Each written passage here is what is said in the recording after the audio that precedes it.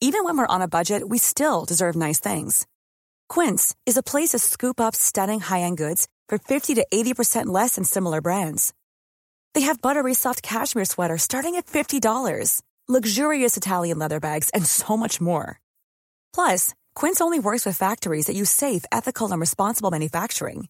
Get the high-end goods you'll love without the high price tag with Quince. Go to quince.com/style for free shipping and 365-day returns.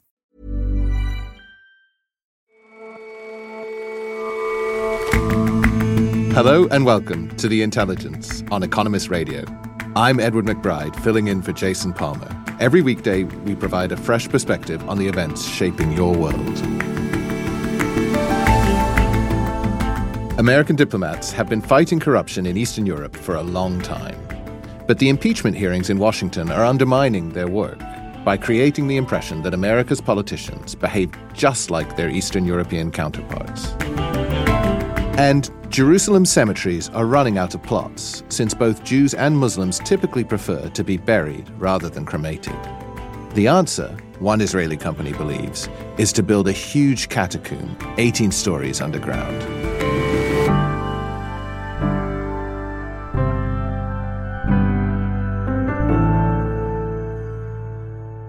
But first,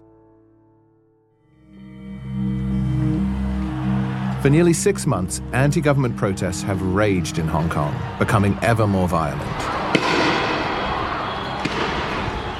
This weekend, the push for change on the streets was echoed at the ballot box. Hong Kongers came out in record numbers to vote in local elections. The vote was widely seen as a referendum on the protests and on the administration of Chief Executive Carrie Lam. Pro-democracy campaign has made unprecedented gains, sending a clear signal to the Hong Kong government and to the Chinese authorities in Beijing. Yesterday, there were local elections in Hong Kong, which normally are a small-scale affair, but the outcome, I think, surprised everybody. Dominic Ziegler is our senior Asia correspondent, based in Hong Kong. The vote was very, very firmly for the Democratic camp that has been behind nearly 6 months of protests. Last time round, of the 18 district councils in Hong Kong, the Democrats controlled none. As of now, they control 17 of those 18. It's an extraordinary result. And what will it mean exactly? As you say, local elections are normally a dull affair. Well, it does have to do with more than just rubbish collection and putting speed bumps on streets. There are a number of consequences. One is that the makeup of the district councils actually affects the Legislative Council, known as LegCo in Hong Kong. And unlike the district councils, where there is universal suffrage, the votes are rigged in the Legislative Council. Only half of the seats are fully chosen by Hong Kongers. The other half are manipulated in different ways. But of that half that's manipulated, 5 seats come from the district councils. So democratic representation in those councils also means a stronger democratic representation in the legislative councils.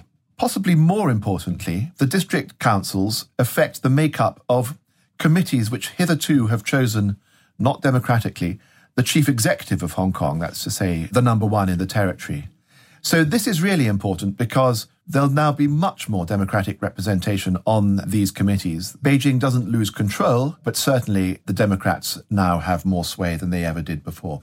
Nearer term, the result is so overwhelming that it will be very hard for Carrie Lam, the chief executive, to ignore. And the message that she should have got from yesterday's vote is that it's time now to open a dialogue with those who have been calling for change for the past 6 months. It's now time to address the demands for more representation, for more accountability.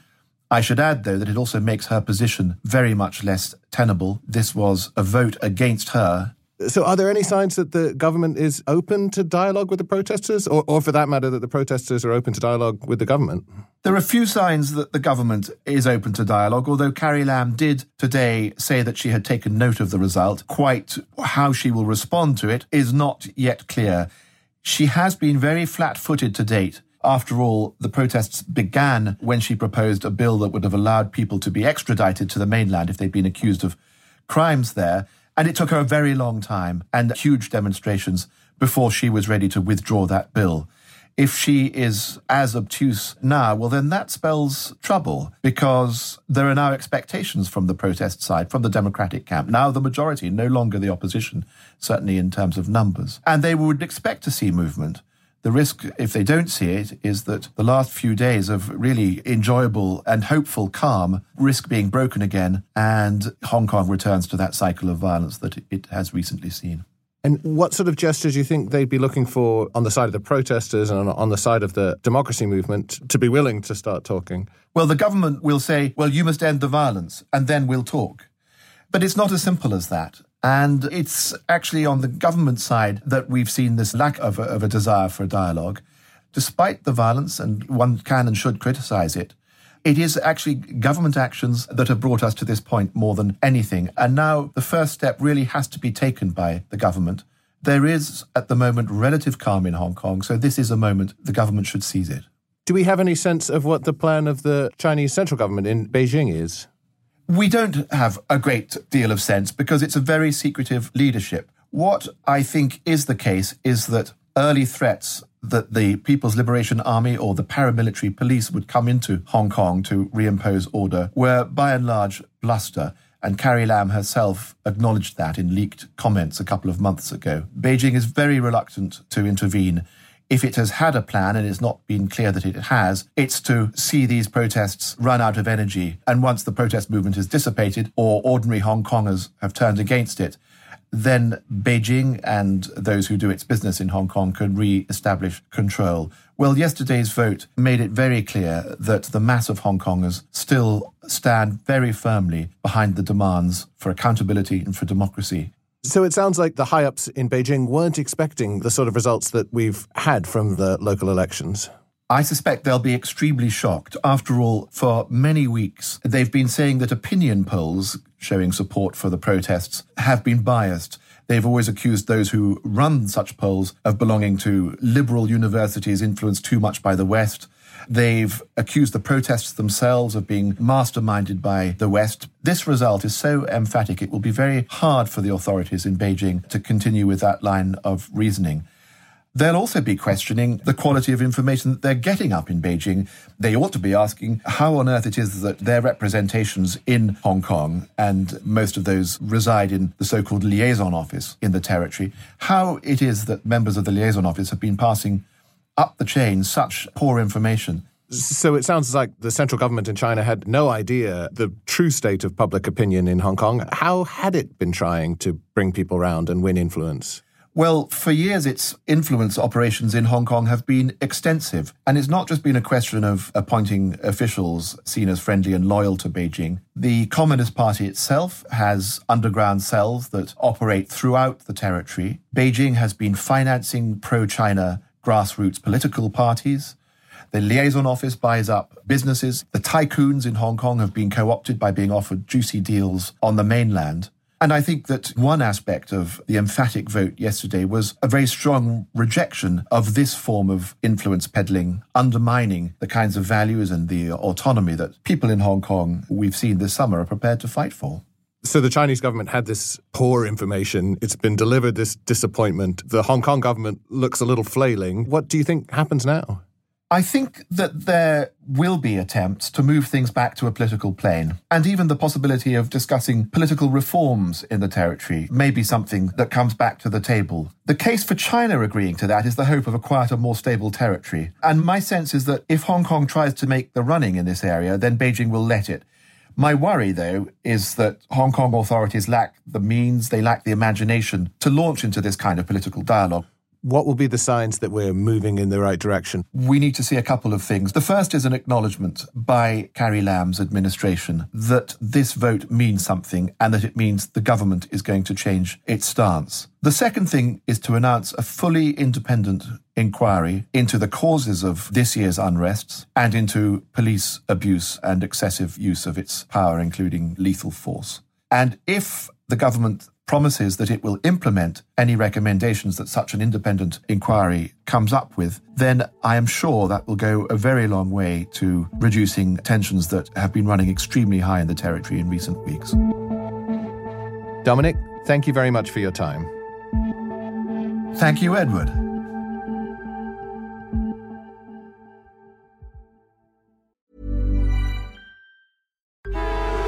Traffic jams, tailgating, pile-ups. Ugh, the joys of driving. How could it get worse? The federal government wants to have a say in what you drive. That's right. The Biden administration's EPA is pushing mandates that would ban 2 out of every 3 vehicles on the road today. Don't let Washington become your backseat driver. Protect the freedom of driving your way. Visit EnergyCitizens.org. Paid for by the American Petroleum Institute.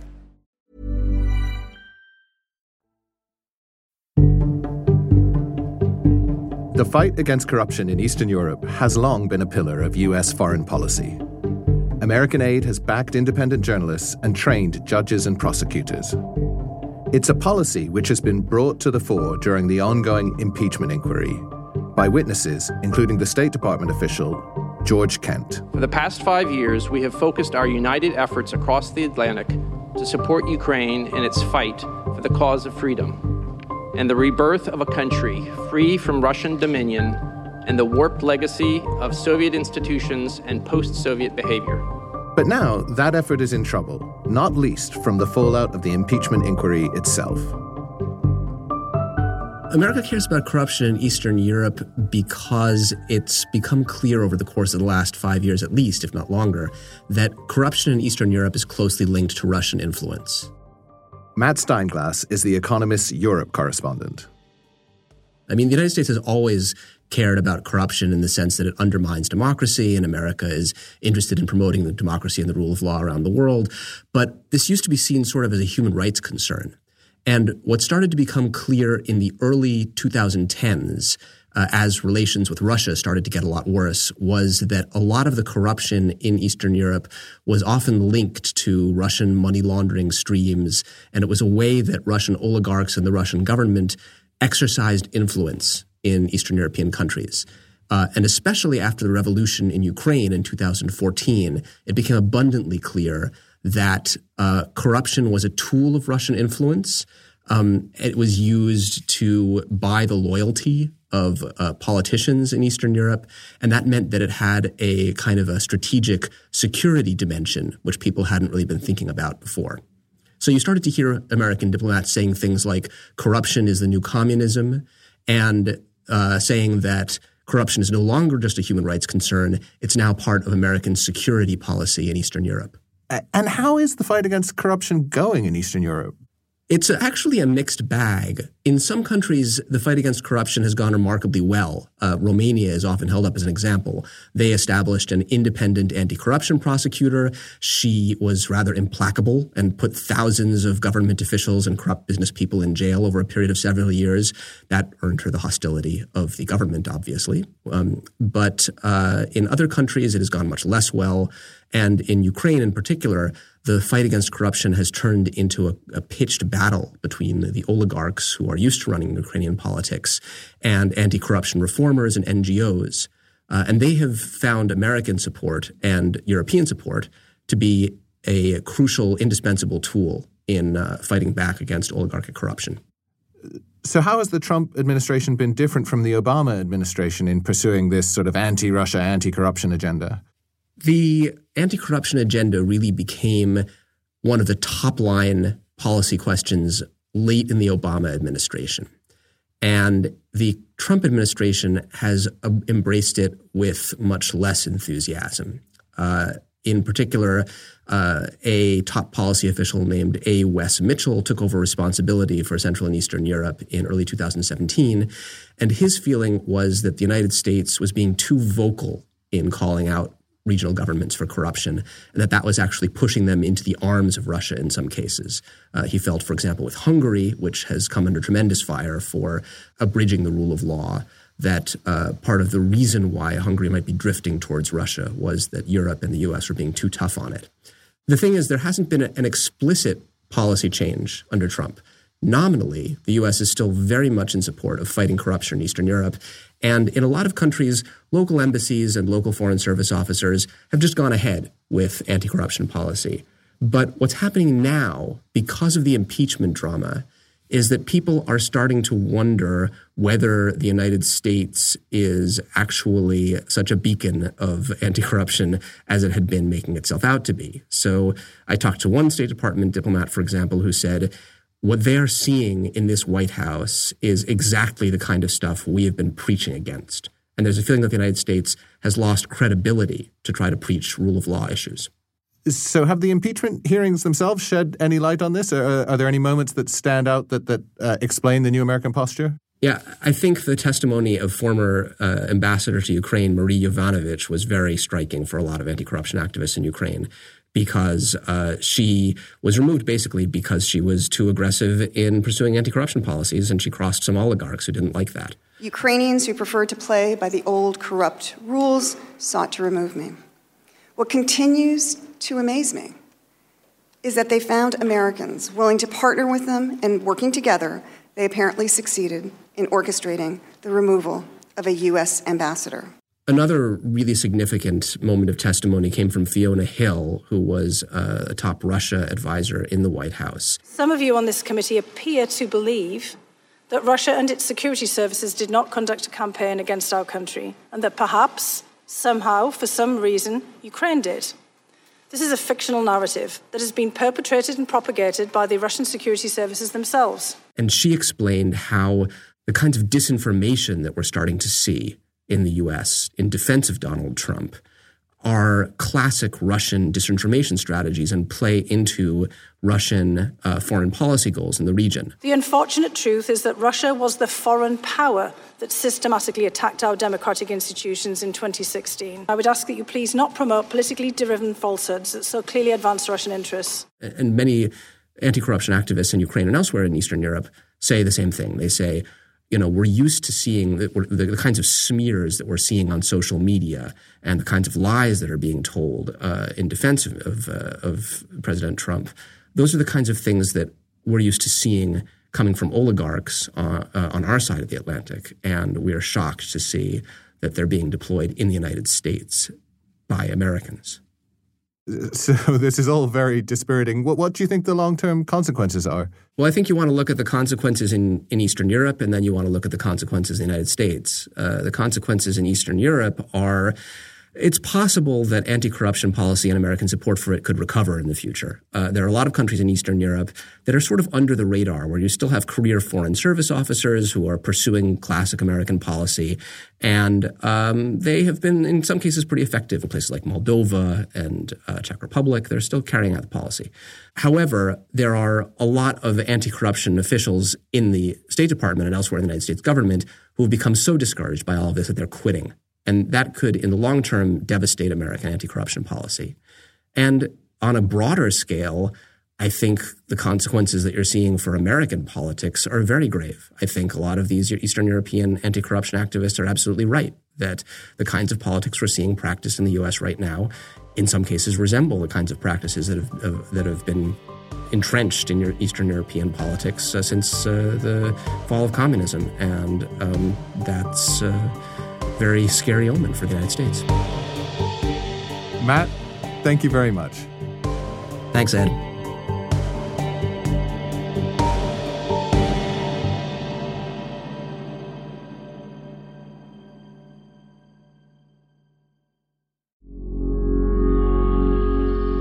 Underneath Jerusalem's biggest graveyard, a huge catacomb has just been opened, stretching 18 stories below ground. Going into the Minarot Olam underground cemetery, you suddenly feel as if you're in a massive honeycomb. Anshel Pfeffer is The Economist's Israel correspondent. The graves are drilled in these very, very neat cylindrical holes to the walls, and there are just rows and rows and rows of them. Right now, that honeycomb has space for 23,000 bodies, but there are plans to expand it when needed. And to add to the impression, you've got these massive yellow machines trundling around and doing all the drilling, which look a bit like giant bees. Well, it sounds less like a honeycomb and more like catacombs in the classical sense, except, of course, that all these underground chambers are mechanical. Yes, classically, it's a catacomb. The catacombs have not been in use for over 1,000 years, but it's the same basic idea, burying people underground. Anybody who's ever been to the famous catacombs in Rome and in other cities, very, very dark and dank affairs. This is a ultra-modern cemetery which is planned to be open 24 hours a day with climate control and constant smart lighting. Any kind of underground work obviously involves excavation, making tunnels and so on. But the actual grave holes have to be drilled very precisely so they'll fit a body so that they can be stacked close up to each other. They have to be at a very specific angle so that seepage from decomposing bodies won't leak out. Basically, all mod cons you could dream to have in a cemetery. But all mod cons usually come at a price. The price tag is around 250 million shekels or $70 million. Spread over 10 years. It's already been about 3 years in construction. They've dedicated it earlier this month, and the first burial is expected to be by the end of 2019. And people think that's worth it? It sounds very expensive. It is expensive, but burying people is a business which is dictated by the rules of real estate. And Jerusalem is a very crowded city. The main Jewish cemetery of Jerusalem on the city's western approach is almost full. So the expense of going underground seems to be worthwhile. The main company which runs the cemetery also believes that it can offset some of the cost by selling graves to families who want to be buried together, couples, and so on. So they believe they can make it work. As you say, the economics of it are dictated by the property market. But why is that a particular problem in Jerusalem more than in any other city? Well, because Jerusalem has both Jewish and Muslim communities, and these are communities which do not cremate. They believe in burial in the ground, and therefore every person who dies needs a burial plot. Real estate in Jerusalem is strongly contested, both for religious reasons and for real estate reasons. It's quite a crowded city. And this is true in many cities around the world. You know, people who still want to be buried in a cemetery, usually their families have to either pay a huge amount of money for plots or travel far out of town. So do you have the sense that all these new burial plots in town will be taken up, even though they're bound to be very expensive? Well, the communities of Jerusalem are used to burying just next to the town. Jews also hold very regular memorial services by the grave for years after the person has died. So it's important for them to have one really as close as possible to where they live. So I think there will be an uptake on this underground cemetery. And it offers basically limitless space because when the 23,000 planned graves are full, they can just carry on digging. Anshul, thank you very much for joining us. Thank you for having me.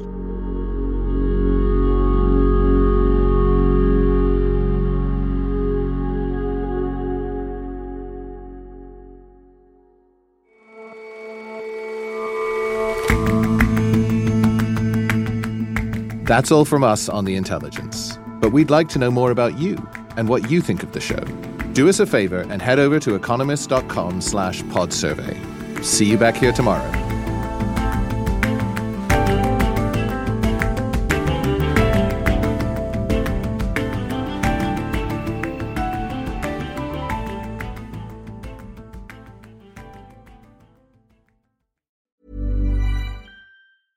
This Mother's Day, treat mom to healthy, glowing skin with Osea's limited edition skincare sets. Osea has been making clean, seaweed-infused products for nearly 30 years. Their advanced eye care duo brightens and firms skin around your eyes, while the Golden Glow Body Trio nourishes and smooths skin all over. Go to OSEAMalibu.com and use code MOM for 10% off your first order site-wide.